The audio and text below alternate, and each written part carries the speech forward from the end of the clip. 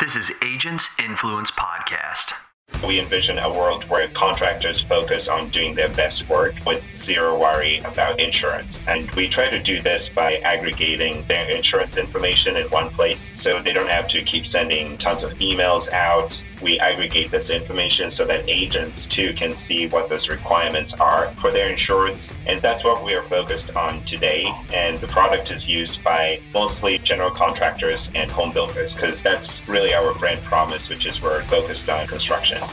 I'm Jason Cass, and we're going to help you think differently, change your agency, change your finances, change your family,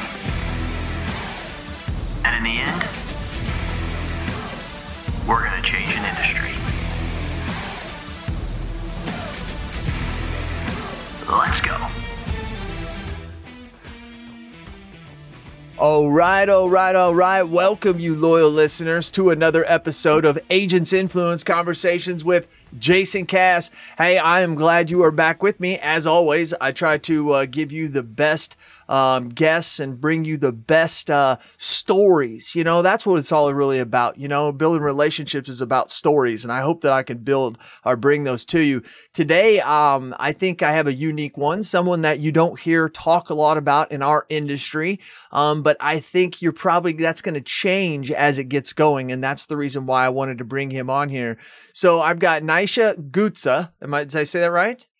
Correct. Oh, right. See, that is unbelievable, loyal listeners. They're clapping in the background. Nyasha, welcome to Agents Influence, man. I'm glad we got you. I'm glad to be here. Thank you for having me. Yes. So if you're not watching it on YouTube and you're listening, which if that's the way you would choose to, but you always need to check us out on YouTube, that viewership is starting to grow. He's got a shirt on that says Billy. And so we'll get to more about what that is and how he is changing the game. But Nyasha, you ready to do this? I'm always ready for takeoff. Are you an iPhone or you a Droid user? iPhone. You're an iPhone user, huh? What's the last app you downloaded? Oh, man. I last downloaded Instagram because my sister had her birthday a few days ago. So I wanted to wish her a happy birthday and do a post for her. So you didn't have it? Well, I had it, but I guess I'm one of those people that can go down a rabbit hole with Instagram. So for my own sanity, sometimes it's good to just remove that barrier. Gotcha. Makes total sense, especially when you're trying to build a corporation and connect people like you are your darn self. So that's good. Do you love to win or do you hate to lose? I love to be able to win, but I also have learned how to lose gracefully. Well said. You've learned how to lose gracefully. I love to hear about a little bit of that as we continue on. Two things in the world we believe got you to where you are today. If that's what we think here, doesn't mean the way that it is. Skill or luck? What would you say has been the biggest factor in your life, Nyasha, to get you to where you are? If I could draw a line between the two, I think it's a little bit of both. I believe in the perfection of your craft. And sometimes when you perfect your craft, luck also works in your favor. So right. I got you there. I feel the same exact way, man. Now, Nyasha, this is the time where we like to relate to you a little bit. So in about, 2, 3, 4 minutes, take us back to, where you were born, bring us forward to where you and how you've got sitting right there in that WeWork booth you're in. Yeah, absolutely. So where to start? I was born in a country called Zimbabwe. This is a little country that's landlocked on top of South Africa. It's bordered with Mozambique and also Botswana to the south, South Africa, and then to the west there is a country called Namibia, which is known for surfing and its great desert. And then to the north we also have Zambia. Okay. So I'm one of 4 children, the only son. And I am one of those stories that should have never happened. So I went to boarding school when I was 3 years old because my parents worked in a retail bank. Mm-hmm. So like when you go to a local branch, my mom was a teller.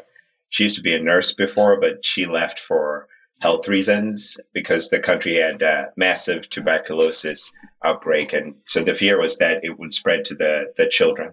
Okay. And so she moved into retail banking, which is where my dad also worked, and we lived in what we would call the middle veld of the country, which is mostly farm type economy.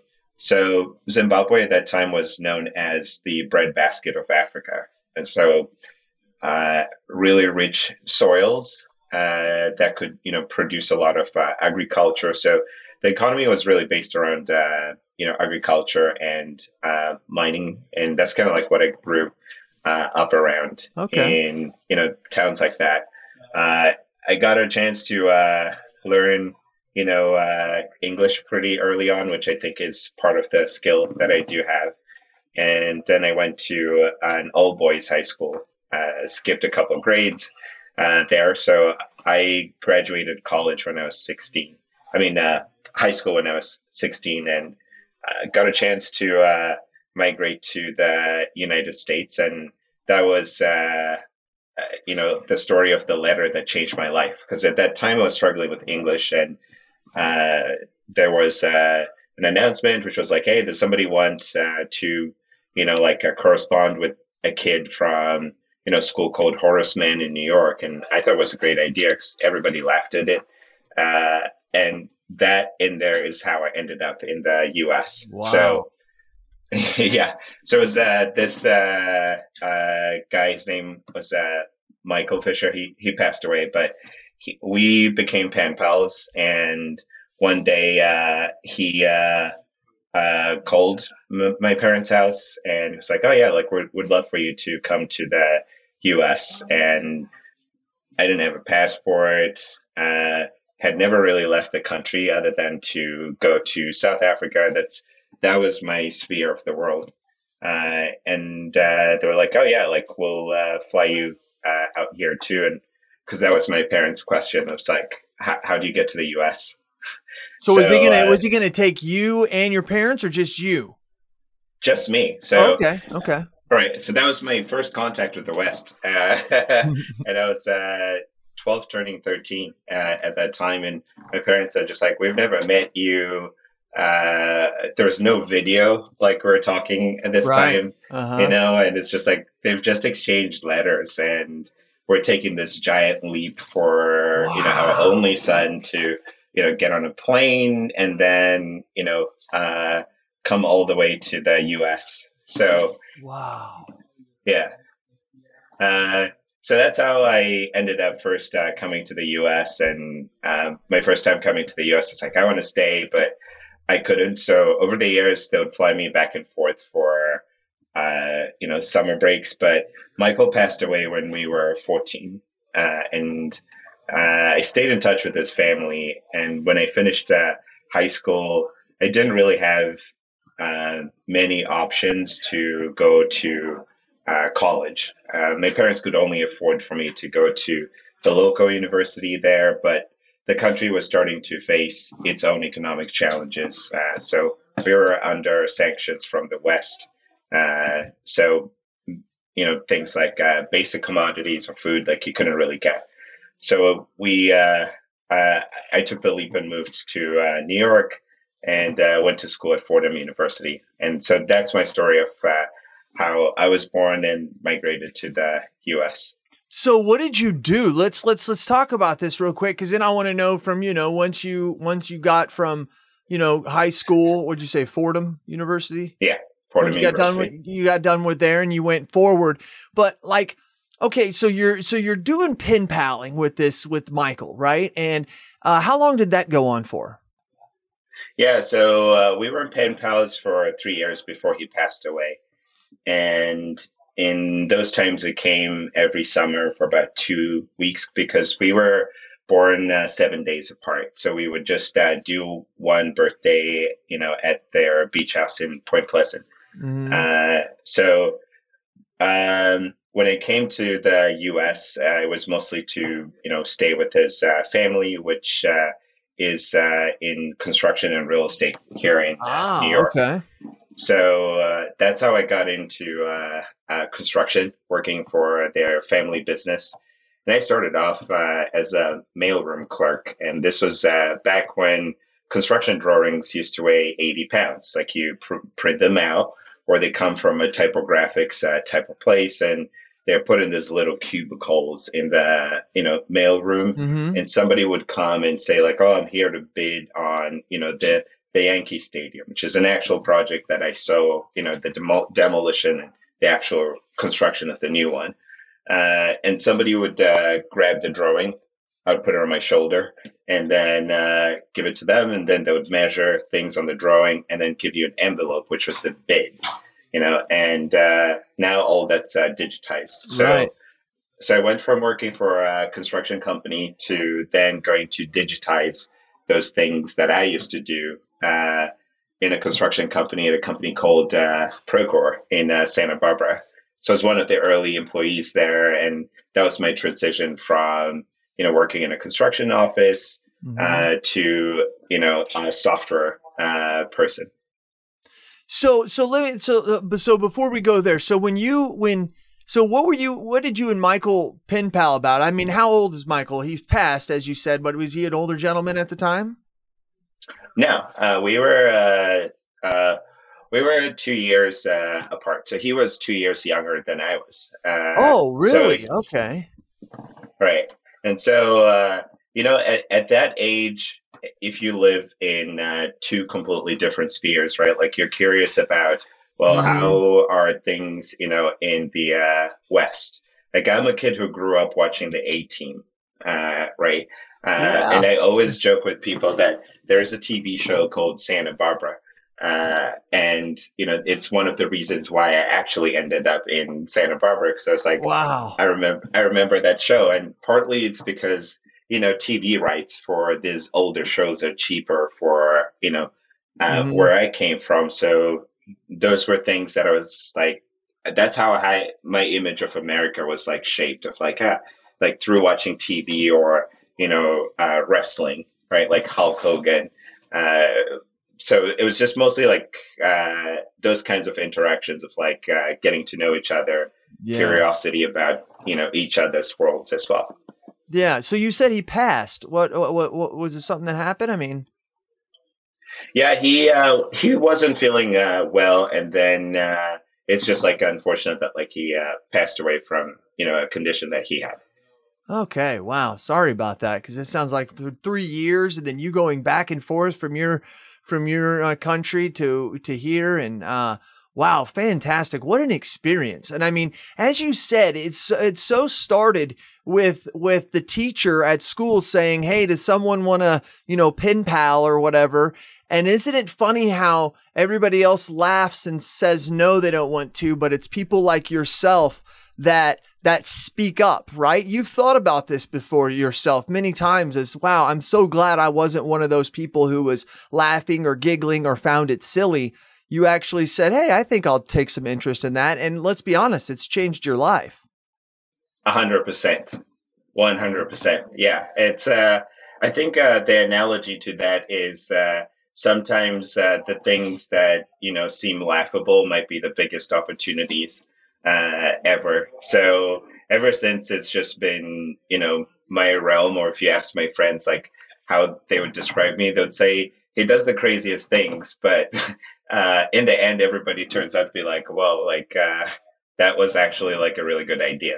But sometimes it's terrible too, which is how I've learned, to lose gracefully. But I think the biggest thing that stuck to me, throughout that experience and, things that I've gone through in life is so long as you show up and you do your best, even if you lose, like, that like you did your best and you still won. Mm-hmm. The worst thing is, getting what you want, but you didn't really like do your best, right. So that's always been my philosophy of just like, so long as I know I did really well and did the best I can, losing gracefully is usually like, a mark of character.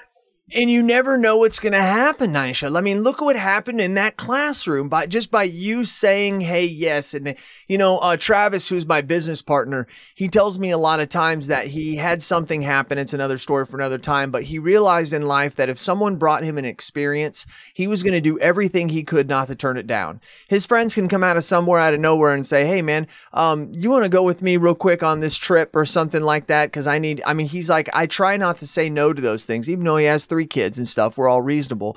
He tries not to. He says, because you never know what experience you're possibly going to miss.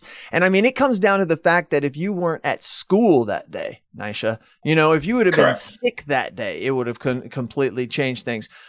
So now, from what I know from reading a little bit about you, you like to fly in the air. Tell us a little bit about your pilot wings and stuff like that. Where did all this stuff come from? Yeah, so the family that brought me to the US is a very influential family in this country, and they only fly private. So when I was growing up, to connect the story, my father worked in a retail bank, and his boss was this white gentleman from the UK. His name was Sam Monkton, also owned an aircraft. And on his table in his office, he always would have, this little magazines about airplanes. And part of how I learned how to speak and read English is actually through reading anything related to aviation, because I'd see all these planes come, and I'd always be like, hey, like, I really wonder where it's coming from, and I want to be, a pilot. That's what I really wanted to be when I was a kid. So when I came to this family in New York, I was immersed in, the things that I wanted, which was like, hey, like proximity to aircraft. So whenever we would go somewhere, I wasn't like sitting in the back. I would be in the jump seat in the cockpit, because that's really what I wanted to do. Right. And so through that, eventually got some funds to go learn how to be what you call a private pilot, which is, just the ability for you to fly like a little Cessna. And it became a hobby where every weekend I was like, trying to advance myself, because I'd always wanted to be a pilot, but Yeah. now I have to pay for it, for myself, and I also have to work. So I'd be going to school, right? And I quit going to day school at Fordham to go to night school, so I could, work for Plaza Construction, so I could pay for flight school. Oh, wow. Right. Yeah, yeah. So it was just so that I could have Love what it. I wanted. So I kept going, and then I met a guy. His name's Dr. Bob Corona, and he's a vet in Long Island, and he has a hobby of buying Steinway pianos. And so the plane I was learning how to fly was actually owned by him. So he Okay. buys all these planes, restores them, and rents them out to flight schools. And I'm pushing the plane back, and he's like, "Do you know how to fly that thing?" And I'm like, "Yes," But in my head, I'm like, "Barely." So I flew him to Montauk, and it's the story of the opportunities. Never say no Yep. to an Yep. opportunity. So it turns out this guy buys Steinway pianos, and he looks up estate sales, and he was like, "Would you fly me to places so I can go check this pianos out?" So that's how I got most of my experience. And when we Wow. were like, "Yeah, we want to go further," it's like, "Oh yeah, like I'll get you, your multi-engine rating." Wrote me a check. Went out to Florida for like 10 days. Came back with it, and boom! Next thing you know, I'm flying one of his planes around. But Wow. it's right, and by the time the opportunity came for me to move to Santa Barbara to go work at Procore, uh, that was the challenging part of like, hey, like I have enough time to go work for an airline, but the way you start off as a airline pilot in the U.S. is you go work for what's called a regional carrier. So these are smaller jets that are painted in like United, Delta, you name it. Right. So they operate on behalf of those carriers. the pay, to be honest, like isn't that great. Like you start off like I don't want to like be on the bad side of the industry, but it's pretty low, which is one of the reasons why I exited the industry. But Right. I stuck with my career, at Procore, and then learned how to become a flight instructor. And the guy who taught me to be a flight instructor ended up becoming the chief pilot of this other private jet operation. And so he always knew that I wanted to, fly jets. And one day he was like, yeah, like we need pilots. I was like, I have a full-time job. It's like, no, we'll send you to school and then you can just fly for us on weekends. So Monday through Friday, I worked for a software company, and on weekends, I'm flying people like Wiz Khalifa, Kanye West, Dr. Dre, you name it. Yeah, and so like Wow. that's how I started. The role of flying private jets, and I did that up till the day I started working at Billy full time, which was April 1st, 2021. Wow. And that's not a joke. April 1st of 2021. And then now you are am I correct? You're the CEO of it, right? Correct. Okay. So we'll talk a little bit about that. So what a great and adventurous experience life. I mean, born in the other hemisphere, meeting people through school and through pen pals and and just putting your best foot forward and sometimes just being in the right spot at the right time. I can only imagine you being a little kid and I don't know what Zimbabwe, I don't know what that's, what it's like around there. But I think that like you picturing these planes and I mean, is it back in your country when you were little and you're seeing, I mean, what's I'm trying to put it together. What's the likelihood that you would be able to be a pilot in your country or do the things that you have done since you've been here? Is that very likely or is it not very likely? I guess the best way to answer it is it is possible, um, if you have like the resources back home in Zimbabwe. So in this case, I Gotcha. was really lucky that I came to this country to learn how to fly. And, the United States still remains the cheapest place, in my opinion, to learn how to fly. And many countries, ship their pilots to learn how to fly here. Mm-hmm. That's why places like Florida and Arizona have, the largest flight schools in the world. Right. Yeah, we have a flight school. My little town that I'm from, well, I'm not from, I was born and raised in, but 10,000, we have about 10,000 people. And we have this flight school that a lot of Asian countries send all these Asian students to learn to fly. And it's really, really crazy that you see that in just our little bitty town. But we have a little bitty airport, and that's where they sit out there and they learn. So that's cool. That's cool. Hello, loyal listeners. Hey, are you a local agent struggling to find markets for your client? Maybe you, maybe not. Look no further than Nation Brokerage Solutions. With over 200 carriers, their comprehensive options give you what you need for your customers' ever-changing needs. With NBS, as they say it in the cool world, you can confidently offer a wide range of options to better support your customers and grow your business, aka agency. Don't settle for less. Do more with NBS. For more information about nationwide brokerage solutions, visit nbsbrokerage.com. CAS certified. So you went to, I believe, Fordham University, and when you did that, that's where you got into computer science. So to what gave you the skills that you have at Billy? Tell me about that going forward now.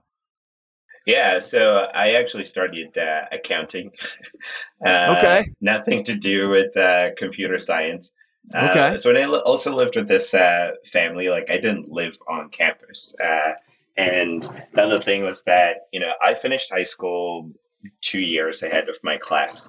So what that meant was that, the kids in my class at Fordham are way older than me, right? They can get a fake ID, for example, and get into a bar. But if I tried it, they would just be like, yo, dude, like, who are you fooling? Like, you don't really look that old. So I spent a lot of time on, computers, trying to learn things like, Ruby and Rails, right? Like trying to figure it out myself. I wouldn't say that like I'm a really good engineer. I think that I just understand the basics. And so it just became this passion when I was working, at Plaza Construction and other organizations that I worked at, to try and solve things using technology. So it wasn't technology that I would create, mostly just using other people's technologies and trying to implement that process. So construction companies tend to use, things that have really worked well for them. And at that time, it was just horse and buggy type of things. So case in point, I worked as what you call a project accountant. And if you're doing accounting for a project as large as, let's say, like the Yankee Stadium, right? There probably are 500 different little companies that are working on there. Each day, no joke, like you're probably processing 400 invoices, and you're opening the envelope, manually keying things in to the point where even your thumbs hurt at the end of the day. And so my passion was really around, how do we make that simple, down to the thing of like, hey, like, why do I have to stuff envelopes of checks? Like, why can't we just pay them electronically? So moving to Procore, my role was a product manager, which was conveying the customer's problems and converting those into solutions with technology. Gotcha. What really worked was just mostly, I would say, the culture flywheel, which we've carried over to Billy, where people, didn't purchase the software because of what it did. They purchased Procore because of the people, right? And the people helped solve problems, which drove business as well. So that was kind of like my role into technology. I didn't participate in actually writing the code at Procore. Right. Okay. So that's how you got into it. All right. Fantastic. So then how did Billy come about? And explain to me what Billy is and give me that full lowdown, because you've got a lot of passion behind this. Yeah, absolutely. So I guess like I'll start off with the story.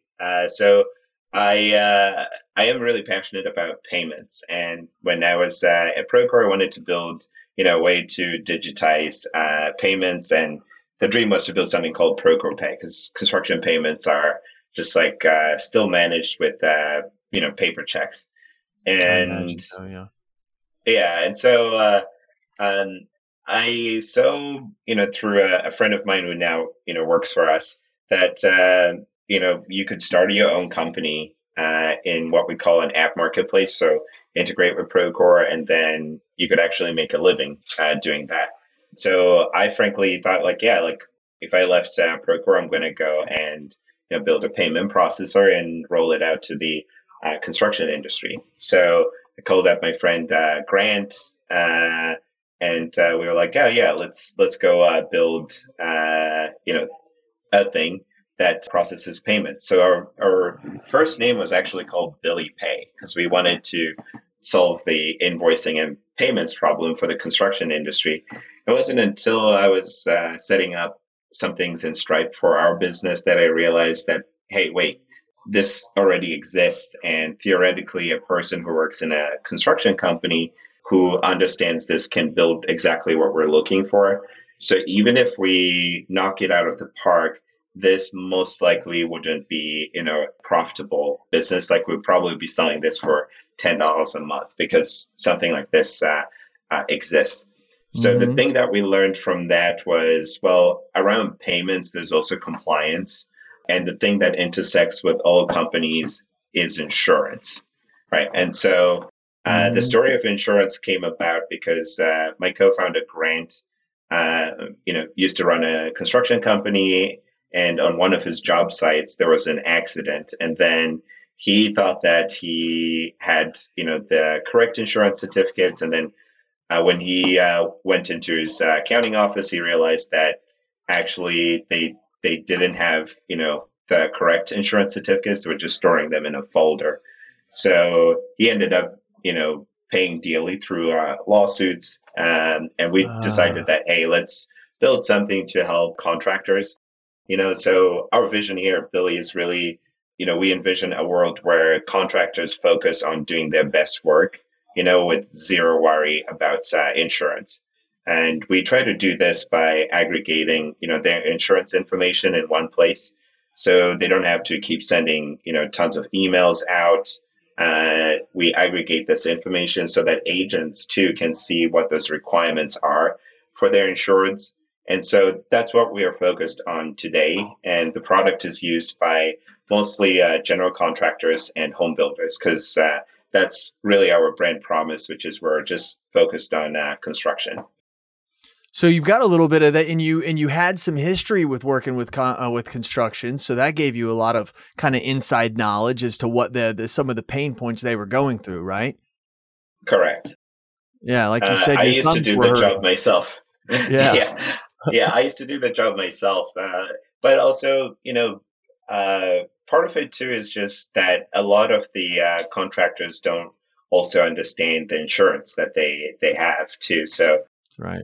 part of our role here at Billy is, educating contractors about, the insurance they have and, what it means to have a workers' comp exemption, for example, or what it means to have an excluded officer and tying that to things like safety, right? So when that excluded officer shows up on the job site, you don't want to have a claim. You want to make sure that your site team is aware of like, hey, they're coming on site, but they need to provide us with that new policy that shows that they're not an excluded officer to, come on the job site. So things like that reduce incidents, which help your EMR and, puts money back into your pocket. So I like to think of Billy as just like a tool that removes those insurance headaches for, not only like the general contractors or the home builders, but even the smaller contractors that are working on that job site as well. Now, Nyasha, why would they ask you that question and not call their insurance agent to know that question? And my follow-up to that is how are you finding this information out, whether that excluded or not excluded? Yeah, we use your own data. So if you let's say are a big construction company, let's call it like Turner Construction. Okay. Each project that you do is custom. So insurance requirements flow from either the lender, or you're going to use like your owner's requirements, which you usually work with, same owners over and over.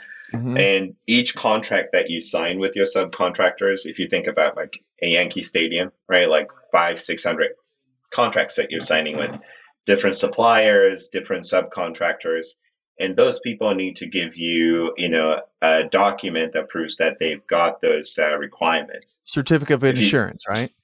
Right. And so if you picture myself at, Plaza Construction trying to do this, right, I have to send out 600 emails, right, to just get those requirements.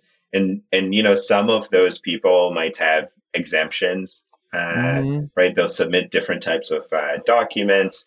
So what we just do is we take that, page of requirements, we make it simpler for people to understand. And those people are, the insured and the agent. Because the insured is just getting, a note that like, hey, like I need this type of insurance, but Billy also loops in the agent to be like, hey, like your insured is required to have this policy. So there's no more like, hey, like, dear agent, like I need this requirement and play broken telephone where the customer now gets the wrong certificate and it creates this weird flywheel.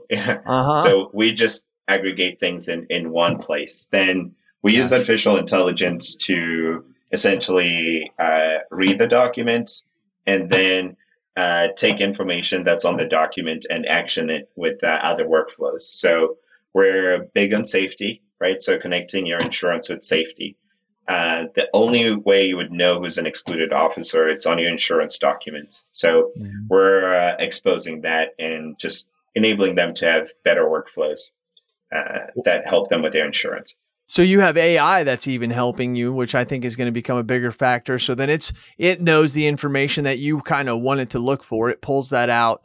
And I love how you say that you're also, it's just not so much, hey, giving it to the client. It's helping loop in the agent to say, hey, here are some of the requirements that this job or this contract is requiring that they may or may not have.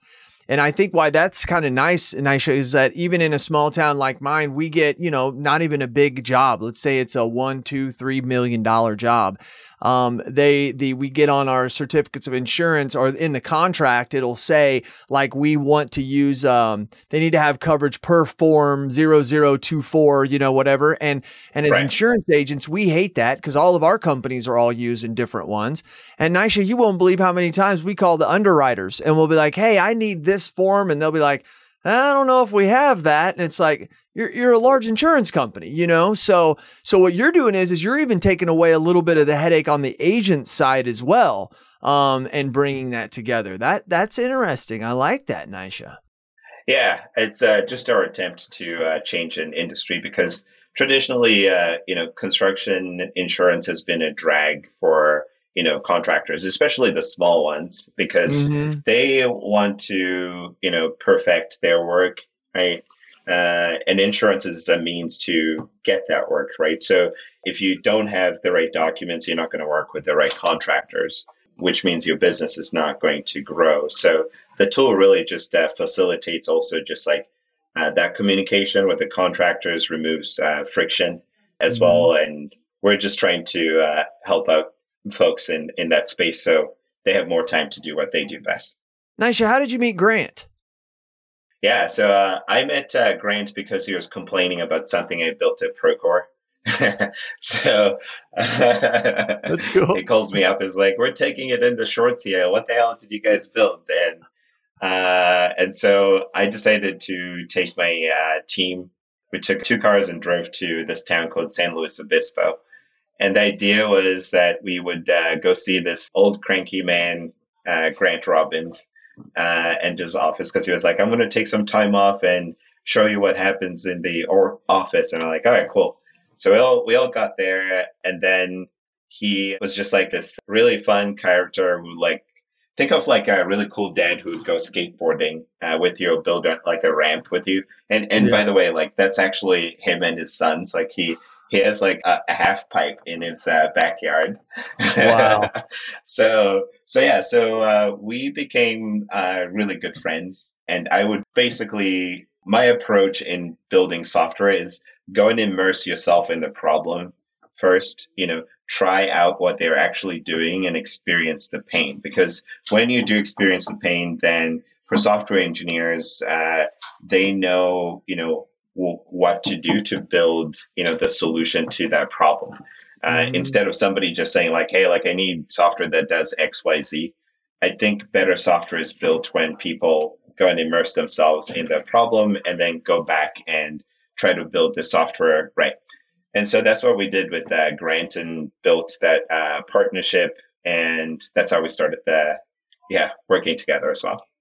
Fantastic. Because I see Grant as just another stepping stone, right? He was another big piece because for him to have that bad experience, right, and have all those lawsuits, then for you to be a project manager, understanding construction, putting in the work to where your thumbs hurt and being able to relate to Grant, right, and being to then being able to bring that together for something like Billy is really, really incredible. It really, really, truly is incredible, seeing how these things have lined up. When it goes back to the question of luck or skill, I definitely can see like yours is very, like, in my opinion, very, very visible to where you can see that you said, well, I believe in perfecting my craft, right? But you do Correct. believe in luck. And so to say where you're at today is by nowhere saying you're lucky. I mean, you had to take the step, you had to take the chance, you had to invest the time, want to learn more, create your craft, as you were saying. Incredible story, man. Nyasha, how old are you? I'm 34 now. 34. Okay. I was thinking mid-30s. That's where I was. I'm 43. So I was just I'm just very curious and just fantastic, man. I really do. Closing it up. So where are you going with this? What are you doing? I mean, just going to keep expanding on this or until you find the next thing? I mean, what's your thoughts, Nyasha? Yeah, so on this one, I guess some of the inspiration comes from Billy Bandura, you know. Billy. InsurTech is kind of like a way of thinking. Is how I see it, and I agree with Billy as well. No pun intended on the Billy per se. And so what we're trying to do is basically, create a place where we align the interests of insurance carriers and their insurance. And what I see from my perspective, and when I explain it to people, people laugh, but this is one of those opportunities where I'm like, laugh now, but I'm pretty excited about this one. So what I hear from carriers is that we want to do right by our insurance, but we don't have the data, to basically provide risk reduction rebates because we can't see things like how safe are you or, what's your actual payroll and stuff like that. So we just want to facilitate this is, a small contractor. They are working with these large contractors who have a really good safety record.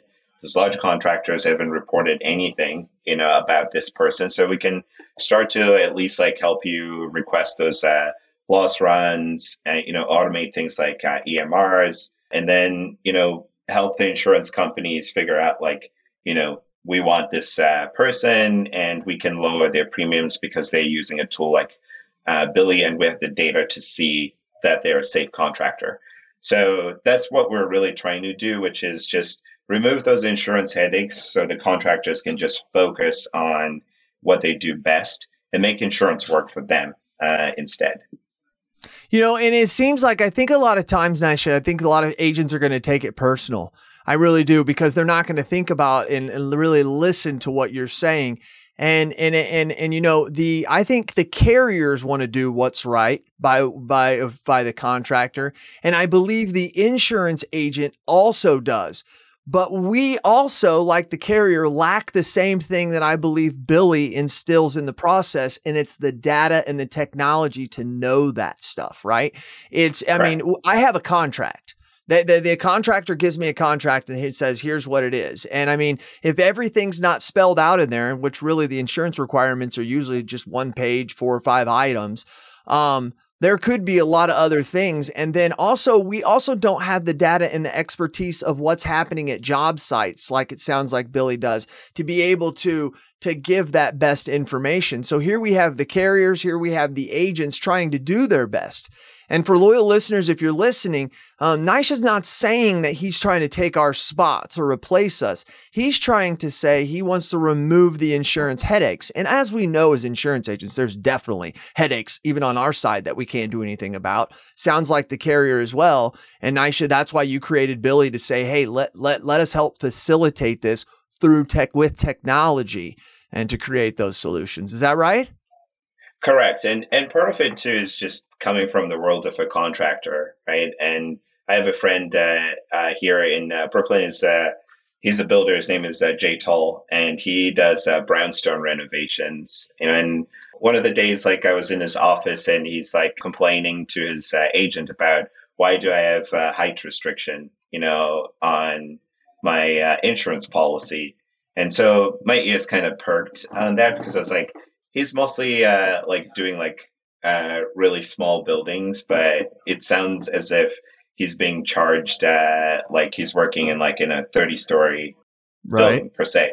And so he was like, how do I show the agent that the building is not as high? And I'm like, do you have a drawing, that we can show? And that helped the situation. And that was where part of my light bulbs were coming in, to be like, if insurance carriers and agents had that data in some really easily digestible way of hey, this is Billy the contractor, this is the type of work that they do, here's their safety information, can you guys take that information and help them out so they have better coverage for their needs? Maybe they're a tennis court painter. Why should they pay insurance for the entire year when their business really is just, from May through September? And the rest of the time they're in Florida, working for another contractor, and their actual business is dormant. So we're just trying to surface those things that are siloed in many different, softwares and many different pieces of paper so that, this friction for insurance is removed and contractors can get better at what they do. Nyasha, I appreciate your time, man. Leaders are readers and readers are leaders, and you are a leader, so you must be a reader. What are you reading or what have you recently read, Nyasha? Yeah, so I've read a couple books. These days I'm into African literature, just going back to my roots. There's a book called When Things Fall Apart by a guy called Chinua Achebe. He's passed on as well. And then there are instances sometimes where I just really want to learn more about world history. I tend to be a nerd about it and just try to read memoirs and biographies of people. So the last biography that I read was about Tony Blair, the guy who was the Prime Minister of the UK. Yeah. And it's just, so it was mostly interesting to learn the history of, the UK from his perspective. Mm-hmm. Yeah. Yeah. Well, fantastic, man. I really do appreciate you coming on. I really, truly do. This has been a great conversation. I hope you enjoyed it as well, man. I absolutely did. And thank you for having me. Loyal listeners, one of the things I want to say, I normally don't say too much before, but I think that there's something that has to be said here. I believe that during this course of this conversation, especially the first 20 to 30 minutes, you may have felt inspired, you may have felt inspiration coming into you. There's no doubt, because I was as well. And I think what's inspiring about Nyasha's story is we can see it, right? Number one, Nyasha did a fantastic job of saying how he went from this transition of this period to this period. But even though you weren't born in Africa, and most of us have never been, and some of us will never go, you can picture his lifestyle. You can picture him being in school and meeting and having that opportunity to pen pal, then the opportunity to come to America. Ironically enough, he gets into, construction as a senior project or as a project manager. He runs through all these different things and meets all these people, whether it could be for grant and it can kind of see that how everything has led up to, it's almost like listening to Billy's story is like, well, duh. Yeah, that's what was going to happen to him, right? Because look at all that stuff. And whether that's wrong or right is not my point to your loyal listeners. What I want you to realize is your life is inspiring. It's easy to look at it's easy to look at Nyasha's life though and say his life is inspiring, but I want you to know, loyal listeners, that your life is inspiring. It's easy to look at his life because it started in another country and because it was something most of us haven't experienced. As we listen to him tell the story, we get to create it in our own mind and it inspires us. But really, you've all created a great life. You may have been born in the same place that you now have your office. You may have been across America from each other. You may have been from another country as well. But I think sometimes we stop to lose the inspiration we have in our own life. Our life is just exciting sometimes as Nyasha's. It is. It's just as exciting, but I think we get into the mental grind and you have to remember, do you hear his energy? Do you hear his enthusiasm? And I think it's where that inspiration comes. And I think we all have that. And I think it's important to remember that we may not look at our life as a series of steps like we do his. Maybe you should. Maybe we should, loyal listeners. And I think that is something I'm going to take away from this. Nyasha, Gutsa, thank you very much for joining us. It has been fantastic having you. We try to keep these things a little shorter than this, but yours was well-deserved to go way beyond. So thank you very much. And keep flying out there, man. This will be not the last time that you and I speak. I promise you that. All you loyal listeners out there, thank you very much. You know what I do because I do it for you. Tell me your thoughts and tell me your ideas, and I'm going to tell the world what you have to say. This is Jason Cass. He's Nyasha. We're out.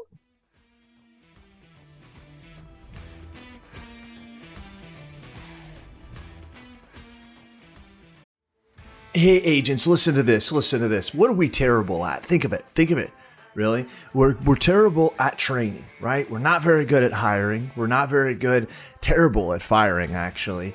Terrible at creating process and some workflows. Terrible at technology and implementing that technology and even knowing what type of technology we want. And the list goes on and on. Now, listen, I'm an agency owner, and you know how it is. To fix a problem, the first thing you got to do is you got to admit you have a problem. Here's what you do.